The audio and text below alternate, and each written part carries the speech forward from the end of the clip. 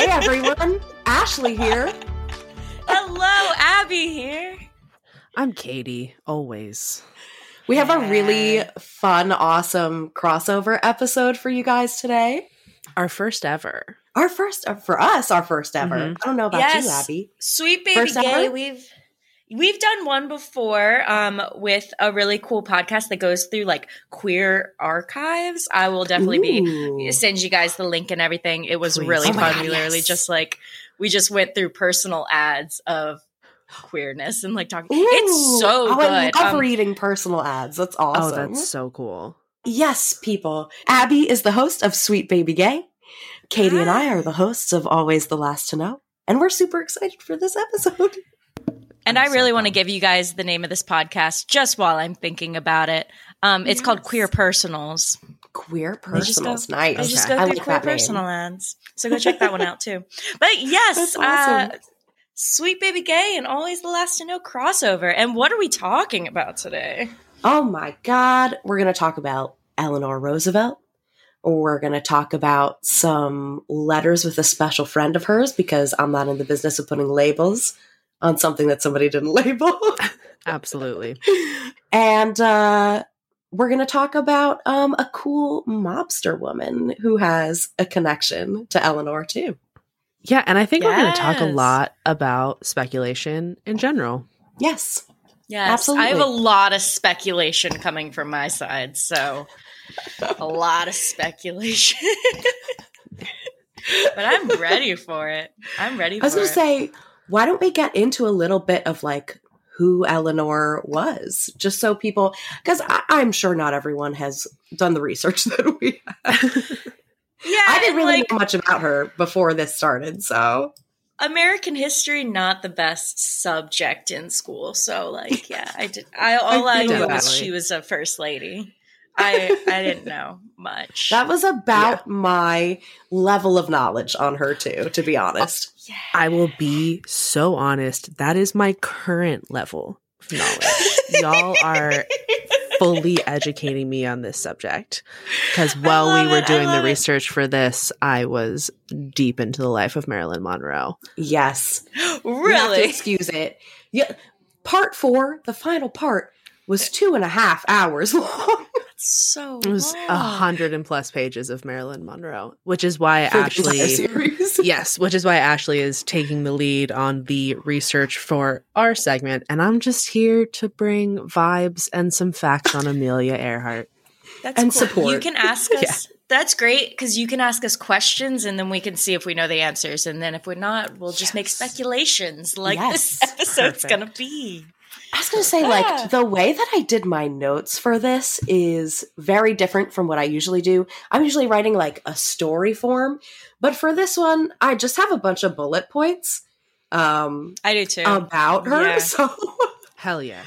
I guess first thing is, I didn't know that Eleanor was not her first name. Shut up. Yeah, it's Anna. Anna Eleanor Roosevelt. Yeah. I had no idea. I think Anna was like a family name, so she went by Eleanor. It's like multiple people in her family were also named Anna. I would expect that to be the other way around. Eleanor Holt feels like it's more of a family royal name than Anna. Yeah. Yeah. Eleanor's a beautiful name. It is a beautiful name. Mm-hmm. I am envious of that name. Like a beautiful. I also didn't know that. So Eleanor Roosevelt, I'll just go real quick. Eleanor Roosevelt was the Jesus Christ, first lady to President Franklin D. Roosevelt. Mm-hmm. I did not know that they were also cousins. Oh my God, the way that when I found that in my notes, I was like, stop. You stop right now. And they're not first cousins. I don't remember how many apart it is, but it's still like... I do. It was actually a very apart. It was very apart. The second I heard, I was like, I need to know how related they are. And I like went deep dive.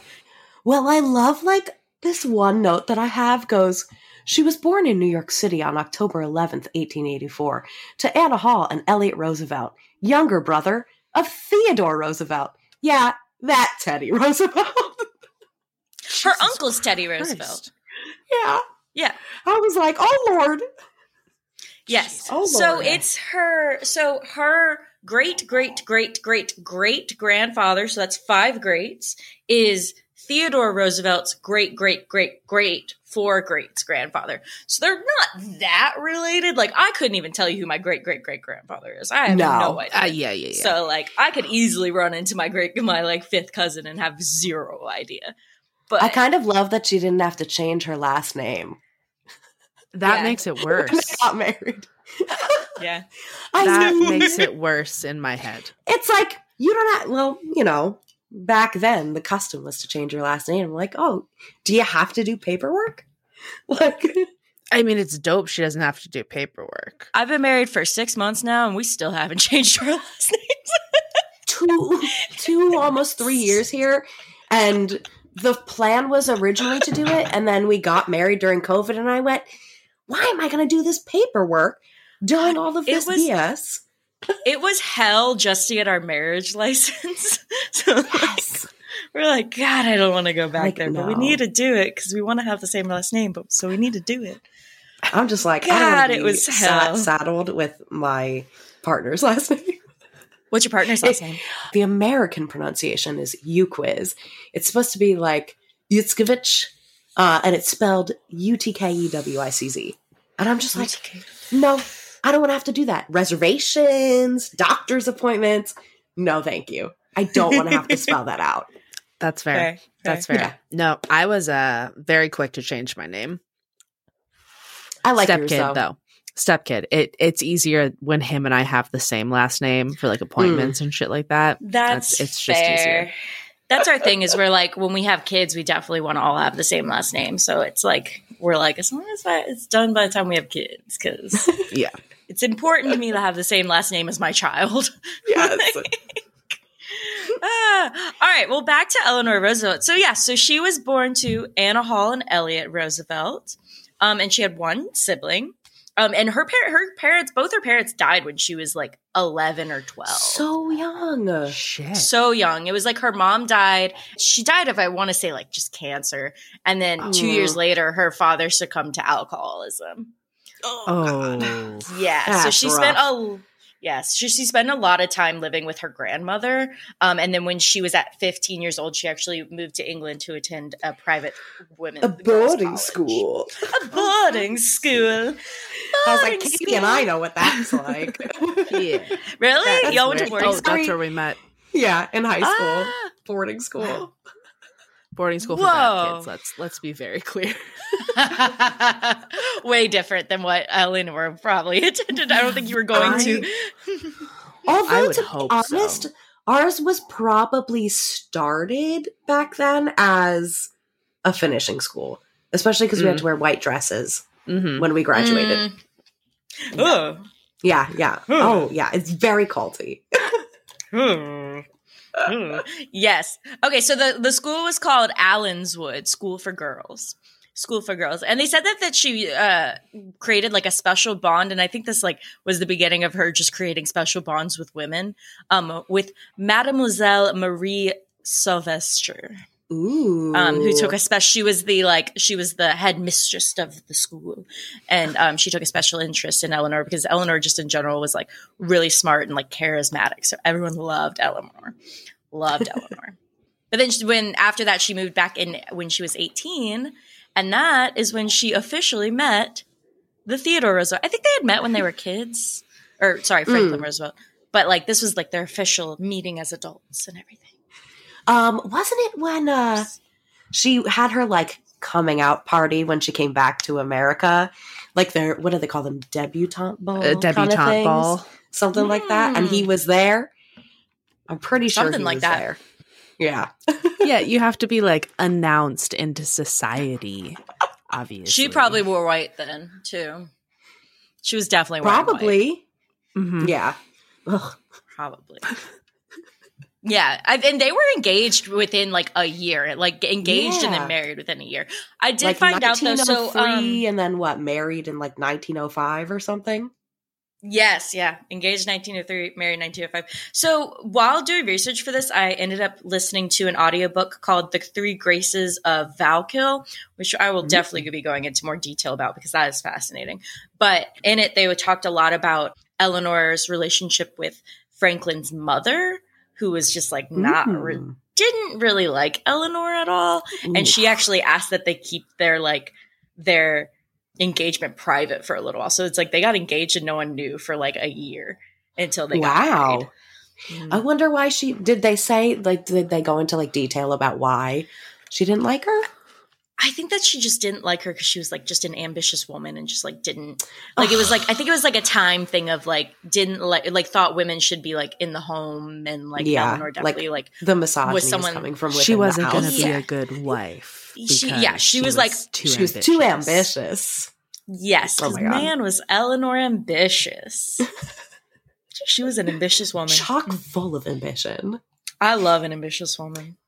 I also love that Teddy gave her away at the wedding. Yeah, Teddy Roosevelt while he was president. Yeah, isn't that cool? No, it's too. Katie's like, no, this is not okay. This is too royal family for me. This is like it definitely. We should have more problems with this. You should not be allowed. I fully agree. One with person that. from one family and you're out. Sorry. I fully Kennedy agree brothers. with that because I didn't realize that they were related until doing this research. Yes. And like, it's like listening to that audiobook. It's like they were literally there were times where like Theodore Roosevelt and Franklin Roosevelt were like against each other in things. And like certain like elections, like there was like family, like people running against each other within the family for like governor and like all this stuff. And it's like, why is this family suddenly so important to like the state of New York? Either way, the family wins, and I hate that. And then this is also before the U.S. had laws against 2-term limits. Yes. So now we're talking about people who are just families are ruling for too long. I don't like that.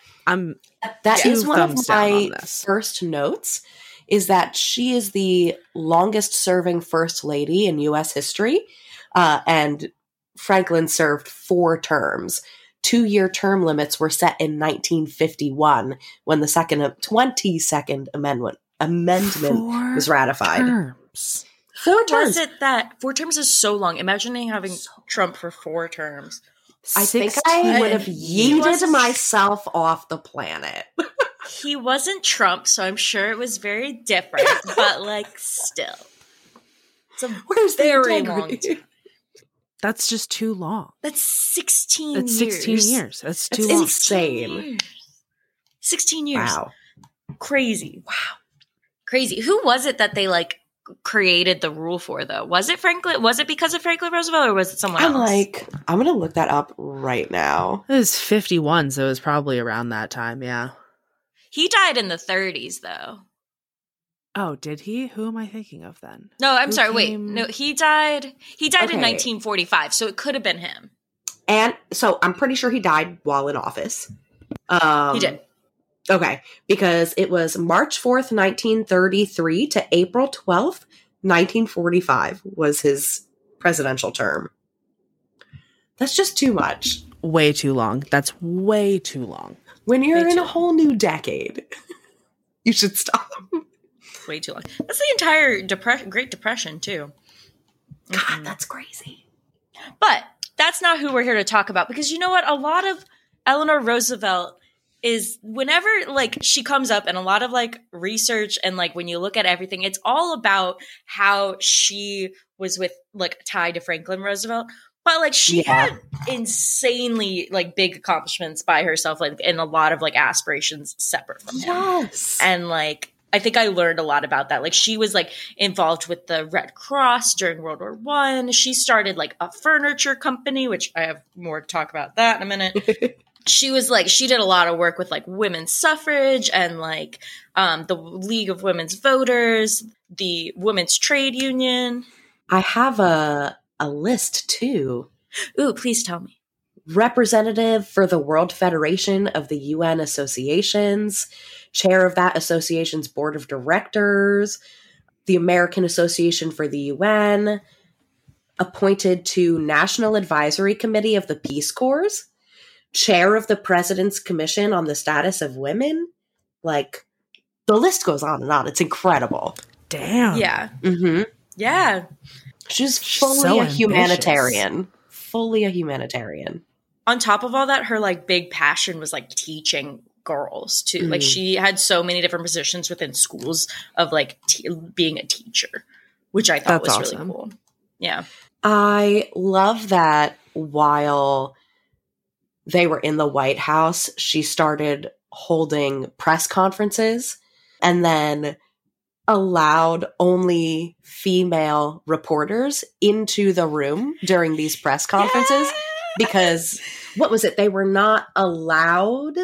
Let's see. Yeah, they were not allowed in the presidential press conferences. So her own conferences had only female reporters. Oh, Yes. Good Yes. for her. She was so cool. That's Mhm. amazing. She also, what was this? Served as the Assistant Director of Civilian Defense from 1941 to 1942 during World War II. Holy shit. Yeah. What a badass. Badass. So we have the point that she is very accomplished, a very accomplished woman and a very badass. I think we should get into the juicy part of it all. Yeah, I want the Yes. tea. Tell me about her love life. That's why I'm here. The part we're really all here for. And not her love life with her cousin. I don't care about that. We don't care about that. We're gonna have to start with it, but it's just gonna get out of the way real fast because Okay. it wasn't- I'm I'm gonna let you handle that because I didn't look up anything about that. Okay. I got that. So Eleanor Roosevelt, she married, as we established, Franklin D. Roosevelt in 1905. And within the first 11 years, she had 6 kids, but one died in infancy. So she had 5 kids that she was raising. And that was within like 11 years. But by the 1920s, their relationship fell apart. So basically what had happened is Franklin Roosevelt, while away, because they lived in New York, but they both commuted between like Albany and New York City. And while he was away, he was having an affair with her secretary. Stop. No. Yes. Okay, first of all, FDR, fuck you. Second of all, Fuck really? you. The secretary? Really? Not only his secretary, her secretary. Her secretary. I'm just like, that's girl, where is the girl code? Where The is the girl code? balls. that's so fucked up. The audacity. Oh, man. The audacity. The way that she could just control the schedule too. Oh, Yeah. Mhm. You want to know how she found out? She read their love letters. Stop. Oh, so many people writing love letters to one another. Well, so so they couldn't text each other. exactly. Every time I read that, I was like, this is the equivalent of us going through our partner's text messages and finding shit. Actually, yes. Well, it's been happening for centuries. Of course, Exactly. It's never, since the early 1900s, people have been sleeping with secretaries. Ridiculous. Oh my god. And like they have to communicate somehow. And so that's literally the equivalent. Every time I read it, I just started laughing because I was just imagining it's the same thing. Oh It's my the same god. thing. You know, if that's so funny, I literally never thought about it in that context. That's hilarious. Yeah. So that happened and it completely destroyed their marriage. It's like through their own writings, because a lot of like our information about Eleanor Roosevelt is through her writings and the writings of the people around them, because everyone around them kept a really good like log of their life and their routine. So everyone just said that like after that there was no trust between the two of them and like the love just kind of died. Which is so Aw. funny considering like how much she did for him politically. Yes. So a lot of people said that like it was very obvious that she loved him especially at the beginning of their marriage, that it was a marriage of love, and that even after this happened, you could tell that she still loved him.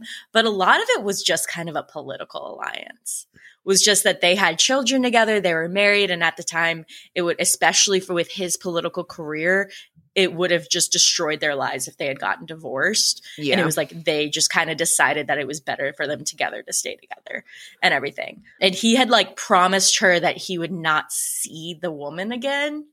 Broke that promise, of course.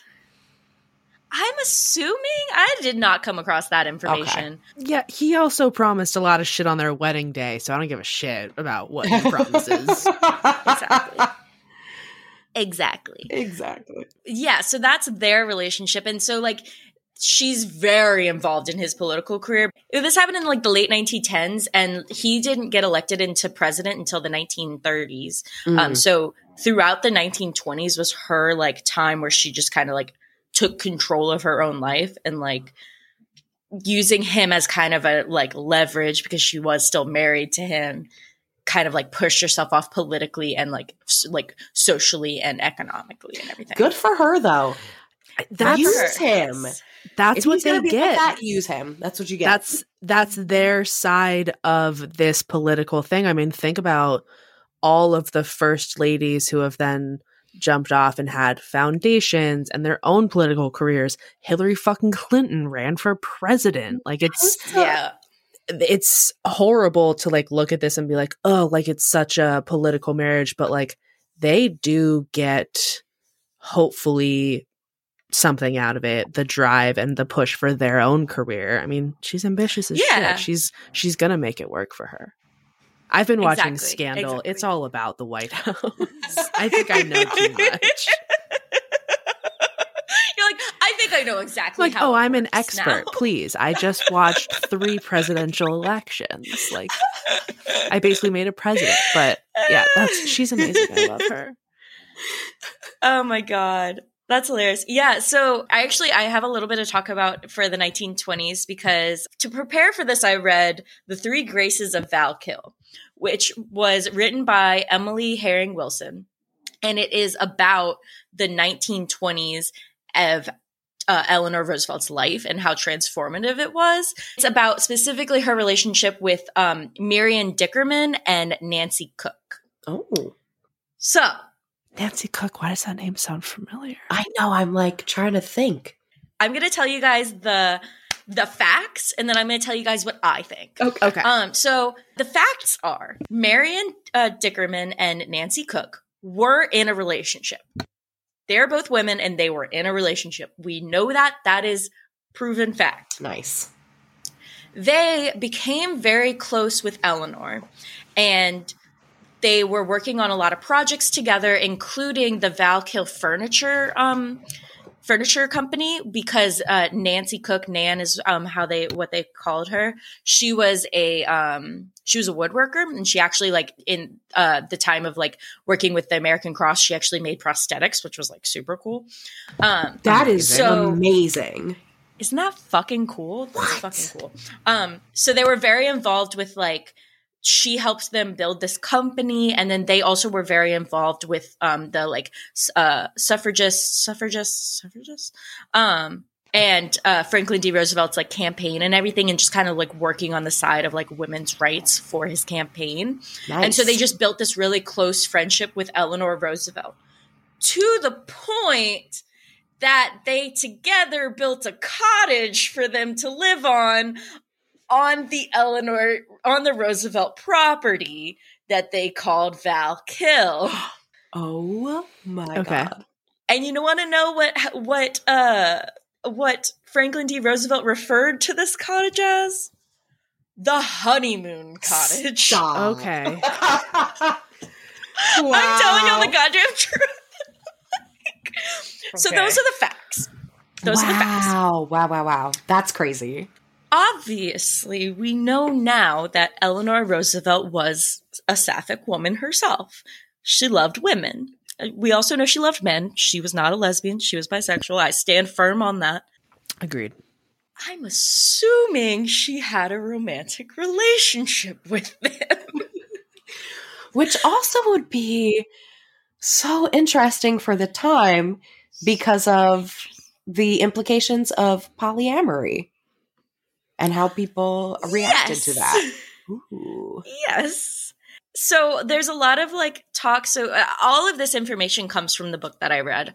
And there's a lot of talk of like that Franklin Roosevelt kind of like let her like, cause he did fund and build the cottage for them. There was a lot of like the three women did help a lot with like Nancy Cook did do a lot of the furnishing and made a lot of the furniture. And Marion did a lot of the like helped with the design of the house and everything. And Eleanor Roosevelt helped fund it and stuff and like do decorating. So it's like they obviously had a very big hand in making this cottage, but it was all like it was Franklin Roosevelt's idea to do it. So my thought is that he knew that they did not have a romantic relationship anymore, probably knew that his wife was gay.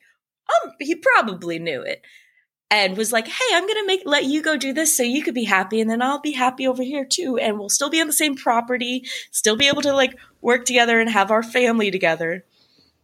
But then you can have this house with your friends, quote unquote. Yeah. History will call them friends.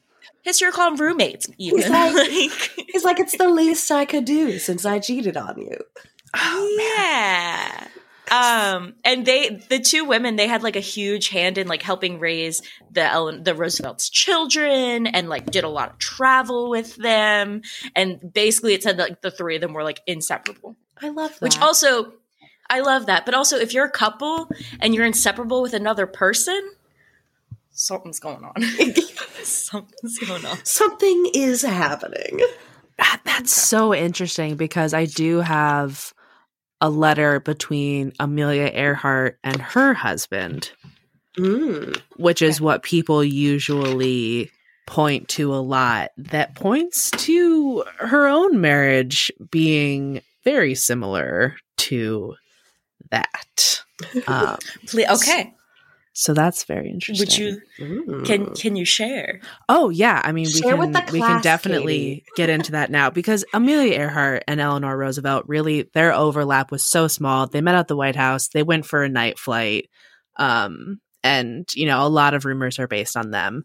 But this didn't she stay at the White House though? Like Eleanor invited her to stay at the White House. She stayed for a little bit, but nothing crazy.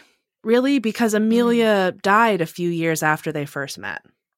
She wanted to teach her how to fly, but that never ended up happening. The potential for something was there, but it never really got to flourish because Amelia disappears. But she was married to a man named George Putnam, who she called GP. And we have this letter that Amelia wrote before they got married, which starts with, Dear GP, there are some things which should be writ before we are married, things we have talked over before, most of them. You must know again my reluctance to marry, my feeling that I shatter thereby chances in work, which means most to me. I feel the move just now as foolish as anything I could do. I know there may be some compensations, but have no heart to look ahead. So she's like, not super into this marriage. Oh my God. She goes on to say, on our life together, I want you to understand I shall not hold you to any medieval code of faithfulness to me, nor shall I consider myself bound to you similarly. Oh, damn. Okay. She just spelled it out there. Amelia! Amelia! Foxy lady. Oh my God. Yeah. Oh my God. If we can be honest, right? I think the difficulties which arise may be best avoided should I or you become interested deeply or in passing in anyone else. Okay. I'm in love with Amelia Earhart. Right. Oh, yeah. Yes. What a fantastic energy. Oh, I'm so sad she went missing. I know. And in case what could have been. In case that didn't spell it out enough, she goes on, please let us not interfere with the other's work or play, nor let the world see our private joys or disagreements. Okay. She's like, Let's have our fun. Keep it private, though. I'm giddy right now. Right? This is why I was like, I kind of got to talk about this. I'm giddy. So that's really interesting because in the book I was reading, so the book I was reading didn't talk too much about the relationship between Eleanor Roosevelt and Hick. It just kind of like lightly, if you didn't know about it, you would have just passed by and not realized that they were in a relationship. I'm so excited but it does talk about how, I know, I'm really excited. But just real quick on this subject, though, it does talk about how later in the relationship there is a letter where Eleanor is telling Hick that she doesn't want to be exclusive with her anymore. So like, and then you also put in the fact that she's like with these two women at Valkill who also are not the only couple like lesbian friends that she has. She lived in Greenwich Village, was like around so many different people that were gay. And like, I'm like, all this energy leads to you were non-monogamous and gay. Like, Oh, I was going to say, there's just a couple more lines of this letter that kind of touches on that same idea. In this connection, I may have to keep some place where I can go to be by myself now and then, for I cannot guarantee to endure at all times the confinement of even an attractive cage. Wow. Amazing. She's like, even if you're hot, I can't be with just you. Even if you're hot, bro. Right? Oh, that's so funny. And I love how eloquently it's written. So beautiful. She finishes it out with these two lines. I must exact a cruel promise, and that is you will let me go in a year if we will find no happiness together. I will try to do my best in every way and give you that part of me you know and seem to want. A.E. That's the best prenup I've ever heard. Right? That really is. That really Perfectly is. So written. is there any evidence that Amelia Earhart was queer in any way? People point to this letter a lot. There's some lines in there, like the others' work or play and things like that. People do point to her as a queer icon and believe that when she stayed with Eleanor and when they went on their flight, that was a first date. And people point to these moments and friendships that she has. But it's a lot of the same thing where it's hard for me to follow these sources that are like, she was a lesbian, where I'm like, her and George were very clearly had something going on together. And it's hard for me to like follow. It's hard for me to apply these labels in which I know they wouldn't necessarily want to attribute to. Yes. Sometimes it's so hard to see people so pointedly be like, yes, they were this, they were that. And it's like, if we have all the evidence that's leaning towards that, but we do not know for a fact because they did not say it themselves that they are this or that. So it's like, we can totally look at them as queer icons based on evidence, but we don't have the label from them. So let's stop putting it on them.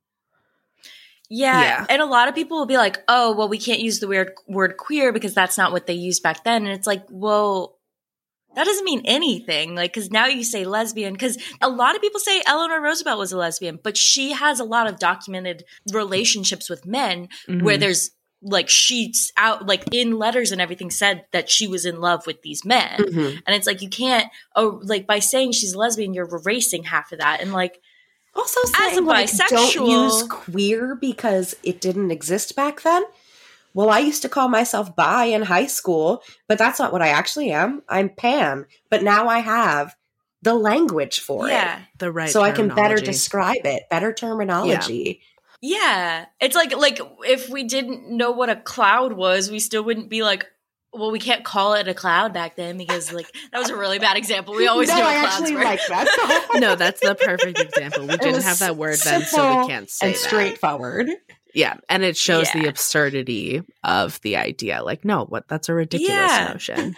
The biggest piece of evidence from that letter itself, people are like, well, she was tentative about wanting to marry him because at that same time, the Supreme Court was looking at same-sex marriages. And I'm like, that is a really big leap to make about someone's sexuality and the timing of a letter. Yeah. Wow. And to be honest, like there are percentage-wise of the population, there are more people who are bisexual, pansexual, multisexual, like all of that under an umbrella, under the bi umbrella. That is the higher percentage than like lesbians are. And like I also love that it's like proving that straight should not be the default. Okay, so that goes into something I wanted to talk about in the book that I was reading. And that's that they kept talking about all of Eleanor Roosevelt's like female friends. And a lot of them ended up being lesbian later, but there's no like evidence between the two of them. Probably because Eleanor Roosevelt was in politics and had to keep it all hush hush. But every time they talked about one of like her female friendships, they just brought it up as strictly a friendship. And then it comes up that she had a similar friendship with the man, Earl Miller. And suddenly the author's like, the difference here is that it was a man. And so it was most likely romantic. And that's literally, there was also, between her and him, there's also no evidence, nothing that said it, just like there was nothing with like the female friendships. But it's like, because it's a man, they wrote it as if like that was the romantic. So like when I was listening to it, I was like, cool. So now you're trying to put it in my head that she had a romantic relationship with this man, even though there's just as much evidence that she had a romantic relationship with him as there was for all the women. And that is on society keeping straight as the default. And it's not. It was just so interesting to like read to like, so I was listening to an audiobook. So I was listening to it, still reading, but it's reading. It's reading, but I'm going to keep saying listening. So as I was listening to it, it was like, I was just like, this is why when you write from the perspective of like assuming someone's sexuality, you erase it the same way if the person had written it assuming she was a lesbian, they would have erased the half of her. You can't just assume one way or the other when there's like she hasn't said either way. Absolutely, especially when there's like clear evidence of both. And Don't I am going to erase show certain evidence, even clearer evidence, just towards to like being bi. I'm so ready. Can we please start talking about these letters? Yes, I'm so ready. Because I read some and they're good. Right? Before I talk about the letters and their relationship, I do want to tell people like a little bit of who Lorena Hickok is. So I'll try to do it fast. But I want to start with a little tidbit from the letters. A quote. "I've been trying to bring back your face, to remember just how you look. Funny how even the dearest face will fade away in time. Most clearly, I remember your eyes, with the kind of teasing smile in them, and the feeling of that soft spot just northeast of the corner of your mouth against my lips." And that is Lorena. That is Lorena in a letter to Eleanor in 1933. Gay. So wow. It's the gayest thing I've ever heard. It's the gayest thing I've ever heard. And like Lorena, full on, Lorena is gay. Like we know that for a fact. That is like proof. Well, I mean, at this point, it's all you read the letters. It's proven that both of them were gay. But it is like she had like out relationships with other people too. Like we knew at the time that she was out. Okay. Yeah. So she's one of the most renowned female journalists of her time, working for papers in the Midwest and New York before eventually becoming one of the first women to have a byline with the Associated Press. And for anyone who doesn't know what a byline is, LOL, byline. LOL, byline. She's one of the first women to have her name underneath the heading of an article in the Associated Press. Hell yeah. The first women. Men had their names. Crazy. Men had their names for their articles, but she was the first one. So good for her. That is crazy that she was the first person. Good for you. Like, I love that. Good for you, but I wish that it hadn't taken till you. I know. Truly, right? should have been sooner. Should have been sooner. My next note is that she's best known as Hick, which Abby referred to her as earlier in the episode. She was born into a poor family in rural Wisconsin in 1893. At 14, she left her abusive home to work as a maid before a relative helped her finish school. After high school, she got a job on the Battle Creek Evening News. She moved to Milwaukee, then Minneapolis, where she found a mentor at the Tribune who taught her the ins and outs of the journalism industry. He also taught her a little bit more than that about like drinking and doing fun, bad things. This is I like fun, bad things. Just all of this in general is absolutely incredible because I was recently looking up the college stats of women just for decades prior. And we're talking about a time when like maybe 11%. Maybe that's pushing it. Max, yeah. Right? And it's like, you're just out here doing your damn thing. And I love it. Like, it's amazing. So he ended up giving her assignments that were not usually given to women, like covering politics, news, sports. In 1926, she was diagnosed with diabetes in a time where we just saw the invention of synthetic insulin. So it wasn't like a life sentence for her when it could have been just a couple years prior. At the time of her diagnosis, she was living with her longtime partner, Ella Morse, who was also a fellow journalist.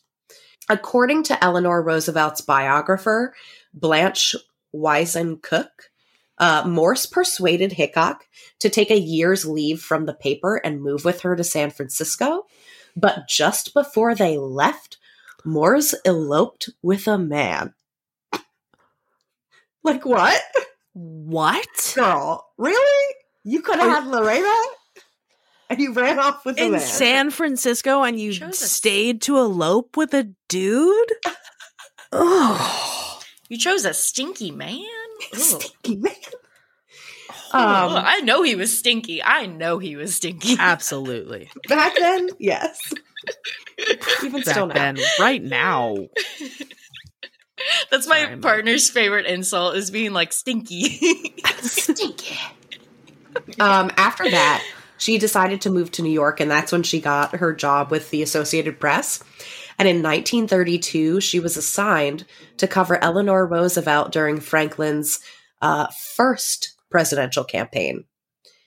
What a meet cute. Ooh, what a meet cute. She like didn't want to do it at first too. She thought it was going to like send her back to like the women's area of things. But then after meeting Eleanor, she was like, no, this is a person we have to cover.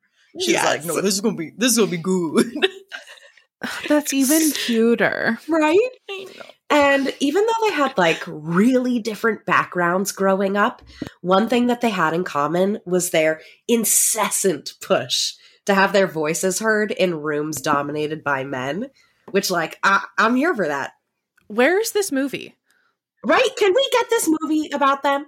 You're going to ask that even more the further along we go. Like, this is the cutest thing I've ever heard. She doesn't want to go. She sees a beautiful woman. She's like, no, she's amazing. And she's also smart. Like, are you fucking kidding me?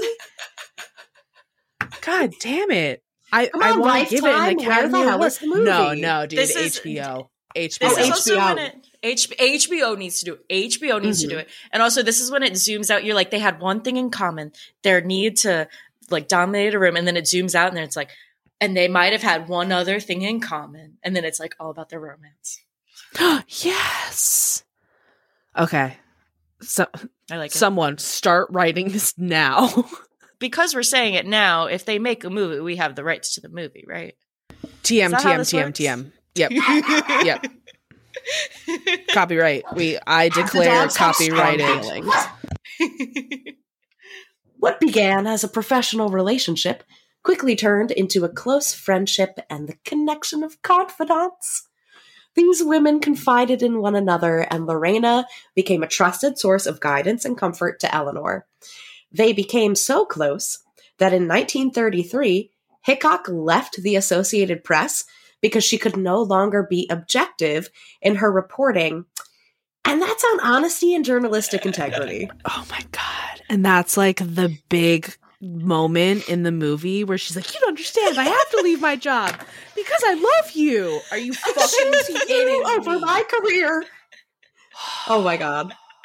I'm crying already. This is a beautiful scene. Oh my God, I'm dying. For 3 years, Hickok visited 32 states and provided detailed, salty reports on New Deal policy, living conditions, and politics to FDR, Eleanor, and Hopkins, which I can't remember who that Someone is. who was involved at some point. Someone who was involved in some point. Can't remember who that is. Didn't put their full That name in my doesn't- notes. That doesn't ring a bell to me, so I'm gonna. Was it a man? I think it might have been. Meh. It doesn't matter. An astute, engaged observer, Hickok could assess the problems a community faced quickly after arriving and could solicit comments from locals that helped the Roosevelts see their policies from the citizens' point of view, which I think is really cool. Mm-hmm. She had a massive hand in Eleanor's adjustment to life in the White House. In fact, she was the one who suggested having only female journalists at Eleanor's press conferences.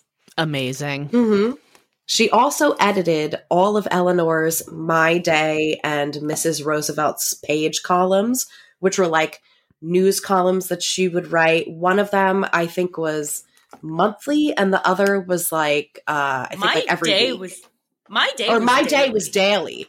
She was writing daily on top of literally everything else she was doing. For like a long time, like years. Oh, like, yeah. Years she did the My Day column.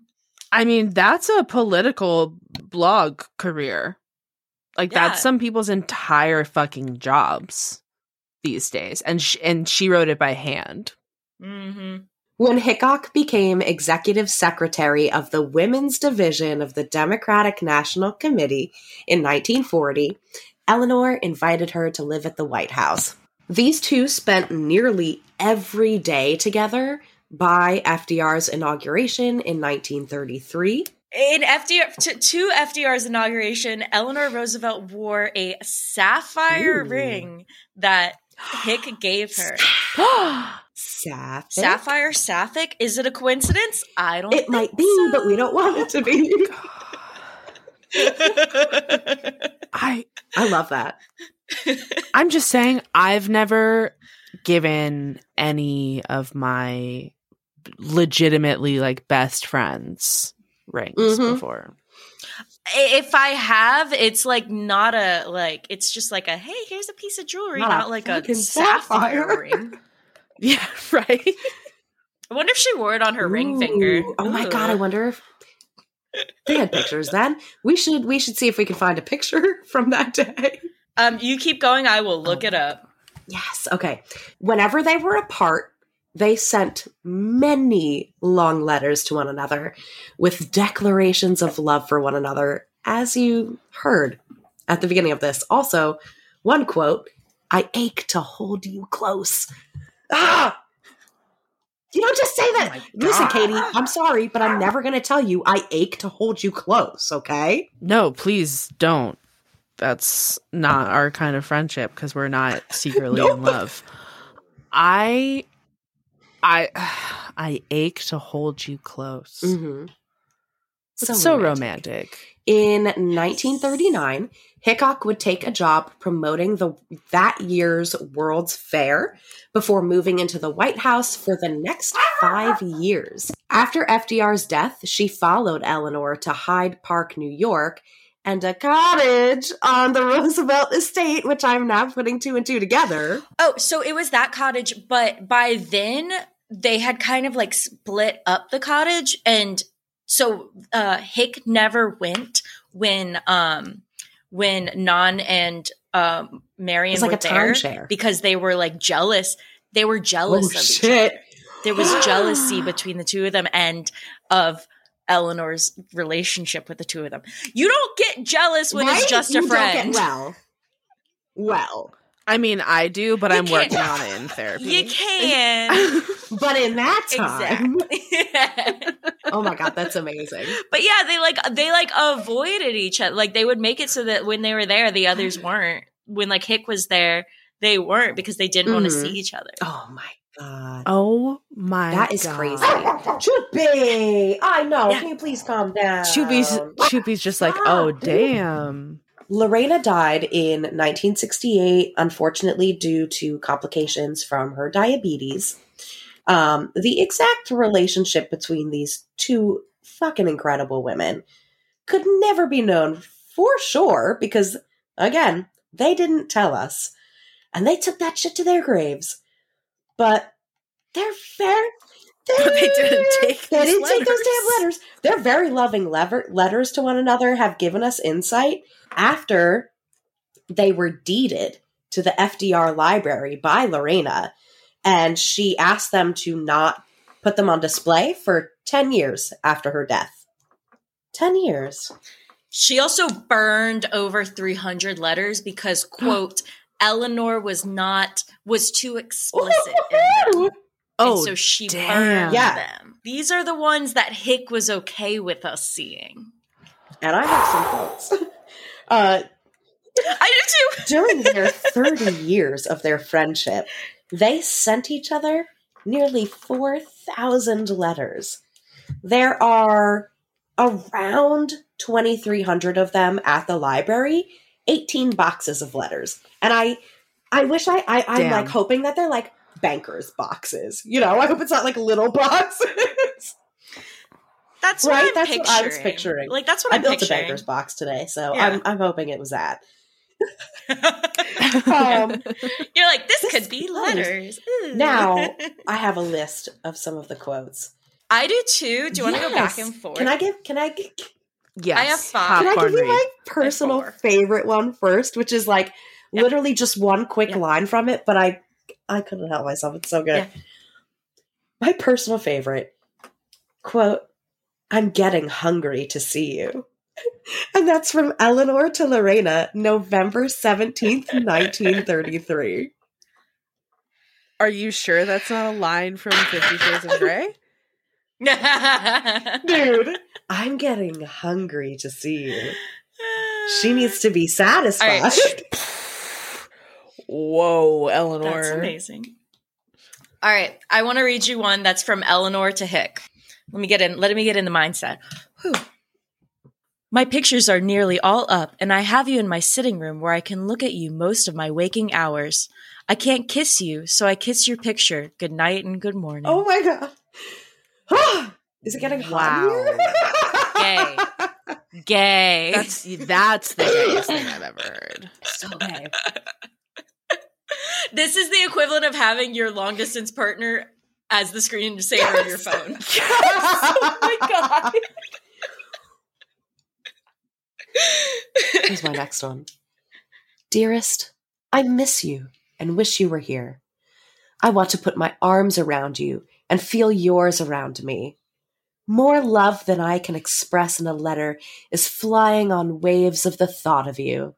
From Eleanor to Lorena, April 4th, 1934. Ooh. On waves of the thought of you. Like, damn, bitch. This is good shit. Very Taylor Yeah, right? Swift. Wow. Oh my god. All right, my next one. This is from Hick to Eleanor. Dearest, it was a lovely weekend. I shall have it to think about for a long, long time. Each time we have together that way brings us closer, doesn't it? And that way. That Okay. way. Yeah. That way. It does What bring way? bodies closer. Like, God Oh damn. my god. Good for these two. These are awesome. incredible letters. I'm like so happy at the idea of like picturing them like getting the mail and opening their letters on right? TV. Like, oh, it's cute. Especially Eleanor in the White House where like I'm sure other people touched those letters and she was like, no one look, no one look, no one look. This one's mine. I'm imagining her like tucking it into her little boob pocket. The boob pocket. Yes. Mm. Oh my God. I'm writing this whole movie in my head. I need to keep moving before I fully disassociate. I have two more. I have a couple more. May the world be full of sunshine and our meetings frequent, be hours of joy and quiet time. Take us over life's rough seas. Eleanor to Lorena, February 12th, 1935. The poetry. Rough Seas? So I think when you like write a letter compared to like a text, you have more time to like think about it and like really put thought into your like words. Whereas like texting's just quick, like you just send it. So I think these people were just way more poetic in general because they like had more time to think about their like writings. Yeah, Like, that makes sense. That definitely makes sense. All right, my next one from Eleanor to Hick. I also realized I was not giving the dates. I apologize. Okay. I will real quick. The dates for the last ones were March 19th, 1933 and January 22nd, 1934, respectively. So this one. Gee, what I wouldn't give to talk to you and hear you now. Oh, dear one. It is all the little things. Tones in your voice, the feel of your hair, gestures. These are the things I think about and long for. Eleanor to Hick, January 27th, 1934. Gestures. What gestures are you talking about? Oh my God. Please, can someone please write to me like this? Like, I know I'm married, but like, damn, you need to step it up. Hick, my dearest, I cannot go to bed tonight without a word to you. I felt as though a part of me was leaving tonight. You have grown so much to be a part of my life that it is empty without you, even though I'm busy every minute. Eleanor to Lorena, March 5th, 1933. Busy every minute. My heart. Whew. My heart. My heart. Jesus. Please tell me they're buried next to each other. I feel like it'd be a travesty of justice if they're not. I don't think they are. I wish they were. I don't think they are, though. All right. My last one. This is from Hick to Eleanor, April 19th, 1934.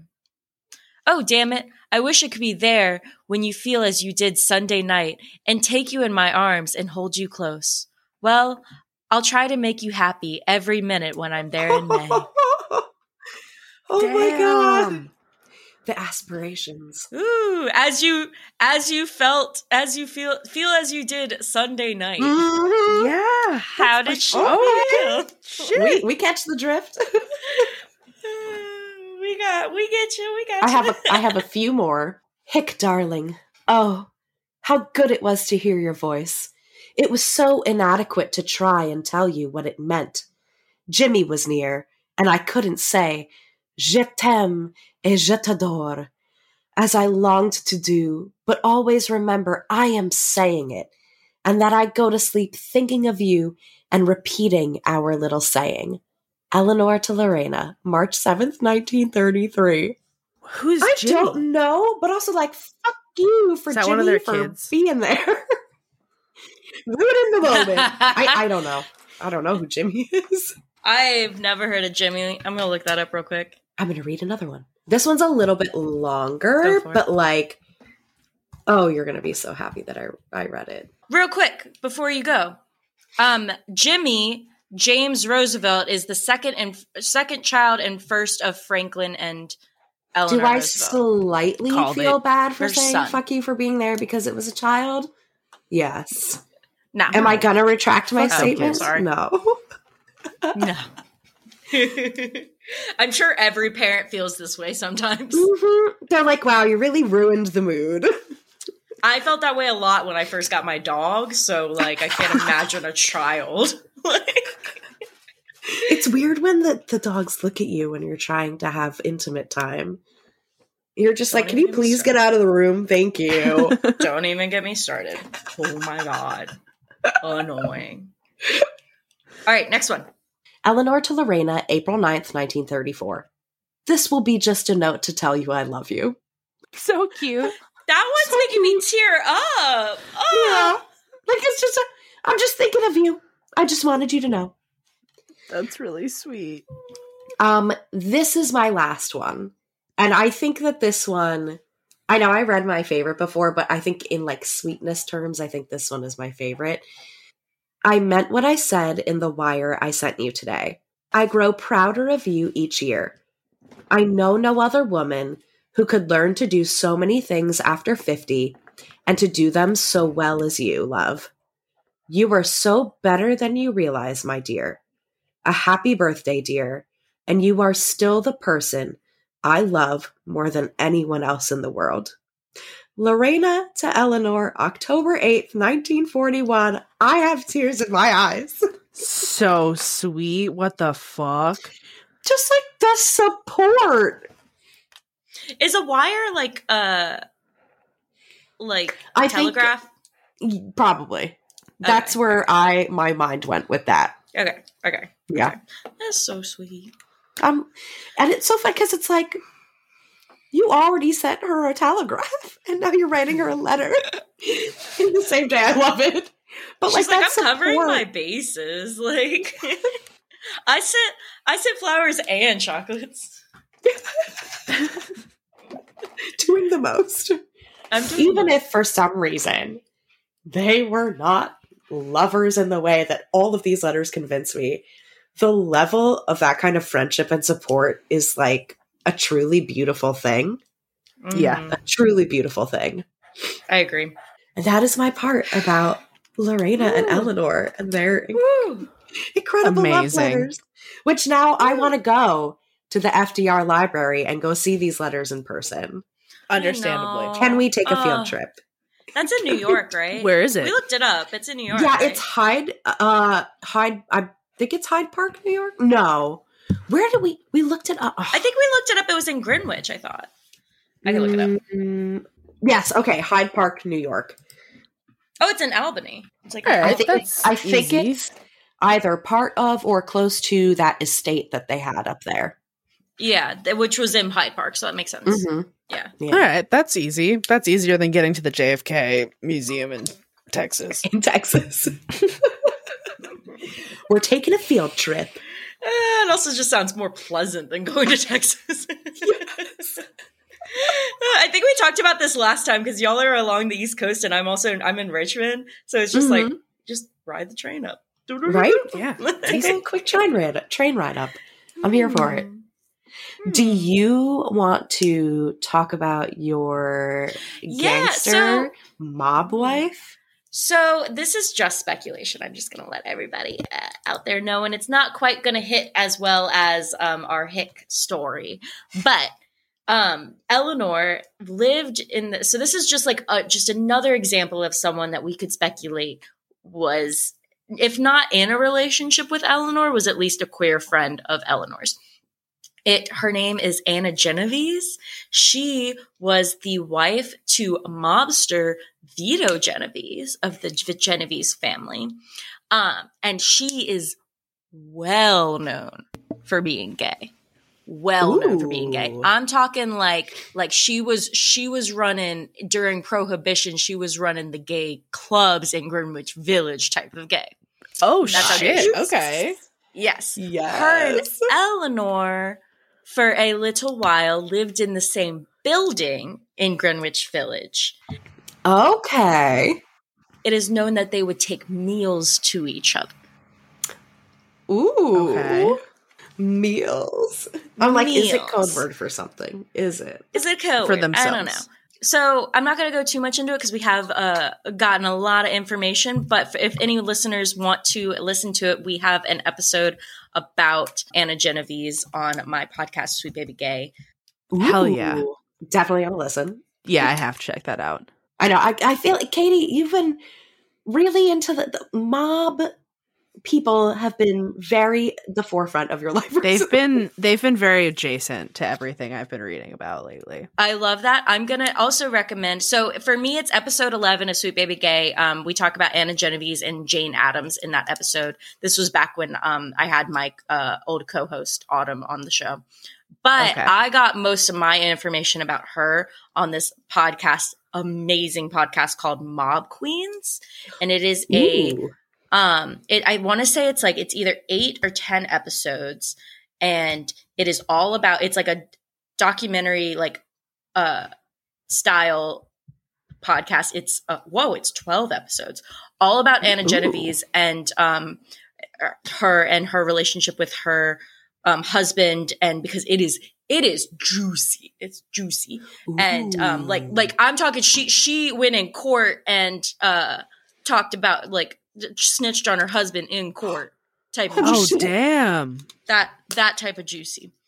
Ooh. And this podcast is so good because like they are reporting on it as they're getting the information. So like as they're finding all the information and doing all their research, they are recording their episodes. So like at the beginning, they don't, because there's not much like documented about her. So it's a very much like them piecing puzzle pieces together and everything, because women in general were not documented very well at the time. Yeah. So as they're like putting the puzzle pieces together, that's when they're recording. So at the beginning, they don't even know if the story's going to go anywhere. They're just like, hey, we're a little curious about this woman. Let's like do some little research about her. Wow, that's so cool. I need a new podcast to listen to. It's amazing. It's such a good podcast. I've listened to it like 3 times. I also have ADHD, so I re-listen to things all the time. So put that, It's like that in mind. rewatching your favorite shows. I do it. It's a bad habit I'm actually trying to break because I'm sure it would free up a lot of my time. But very good podcast. And so Anna Genovese is known to have been friends with Eleanor Roosevelt, and Anna Genovese herself is known to be queer. Ooh, I love it. And it's like, even if Eleanor somehow was not queer at all, the fact that she was so surrounded by the queer community is just something that like brings me comfort, especially with all of her humanitarian efforts. Yeah. Like, even if she wasn't herself queer, she was still part of the queer community. And like, I think that even if she wasn't queer, we can still consider her part. Like, I think it could be that she's socially queer. oh, yeah. But these letters, man, these I letters. know. There's no way. There is no way that she was not gay. There's no way. It's like, we're not going to put a label on you, but you are one of us for sure. Icon. You're kissing. You are talking about kissing women. Yes. The northeast corner of the lip. Like the soft spot on your lip. There's no way. There's no way. There's no way. You're hungry for her? I'll never get, like, please, give me a whole book of those. Turn it into a book, all of them, and I'll eat that shit up. Absolutely no way she's not gay. I just don't believe it. Jesus Christ. Well, I think that's about all I have. That's all I have, too. Her and her lovely relationships. I learned so much. I'm so glad. Ooh. I was also all weekend. I was like itching to talk about it, and like. Well, here's the thing. I feel like we've been planning this for so long, and then I was like, "Oh my god, the day is finally here." We have. Absolutely. I know Ashley's been itching to talk about it because she's been trying to talk to me about it. And I've been like, no, I want it to be a surprise. And then like a day or two will pass and she'll be like, I've been getting my notes just like perfect. Do you want to hear some of these quotes? And I'm like, no, Ashley, I want it to be a surprise. And I can tell she's just like, someone just talk to me about this shit, please. And I know that feeling so hard. Yes. Oh my God, because sometimes when we're recording our own episodes, we do not share with each other the topics sometimes. Yeah. And it's those weeks where I'm just like, what are we talking about? Like, I need to know, or I have so many things that I want to tell Katie, but it's like, we can't yet because we're not recording. This is my wife when they're planning a D&D session. They're like, can I talk to you about it? And I'm like, no, you can't because I'm one of the players. Like, I can't be cheating. This is cheating. Also, I would like to experience it firsthand. Yes. Oh my God. This was so lovely, though. This was amazing. This was great. We have to do this again. We do. We have to find. Trust me. I will find. I like really want to dig into the like who was gay in history. I also would love to dig into the who was polyamorous in history. Yes. The person who wrote Wonder Woman was polyamorous. Ooh, really? Yeah. That's fascinating. Mm-hmm. I love that. I love that, though. Possible episode. Just saying. Interesting. We do like nerdy things. We do.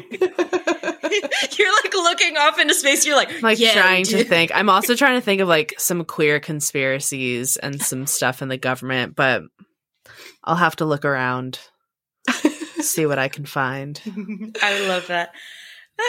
Well, I guess goodbye to our listeners. In each of our, so this is going to be posted on each of our links. I will definitely make sure to put in description link y'all's of course podcast and the same and everything. We'll also do that. Yeah, we'll make sure everything's going to be co-linked. You will easily be able to find each other all the other podcasts. Without further ado, we'll see you all next week. Bye. Bye. Bye.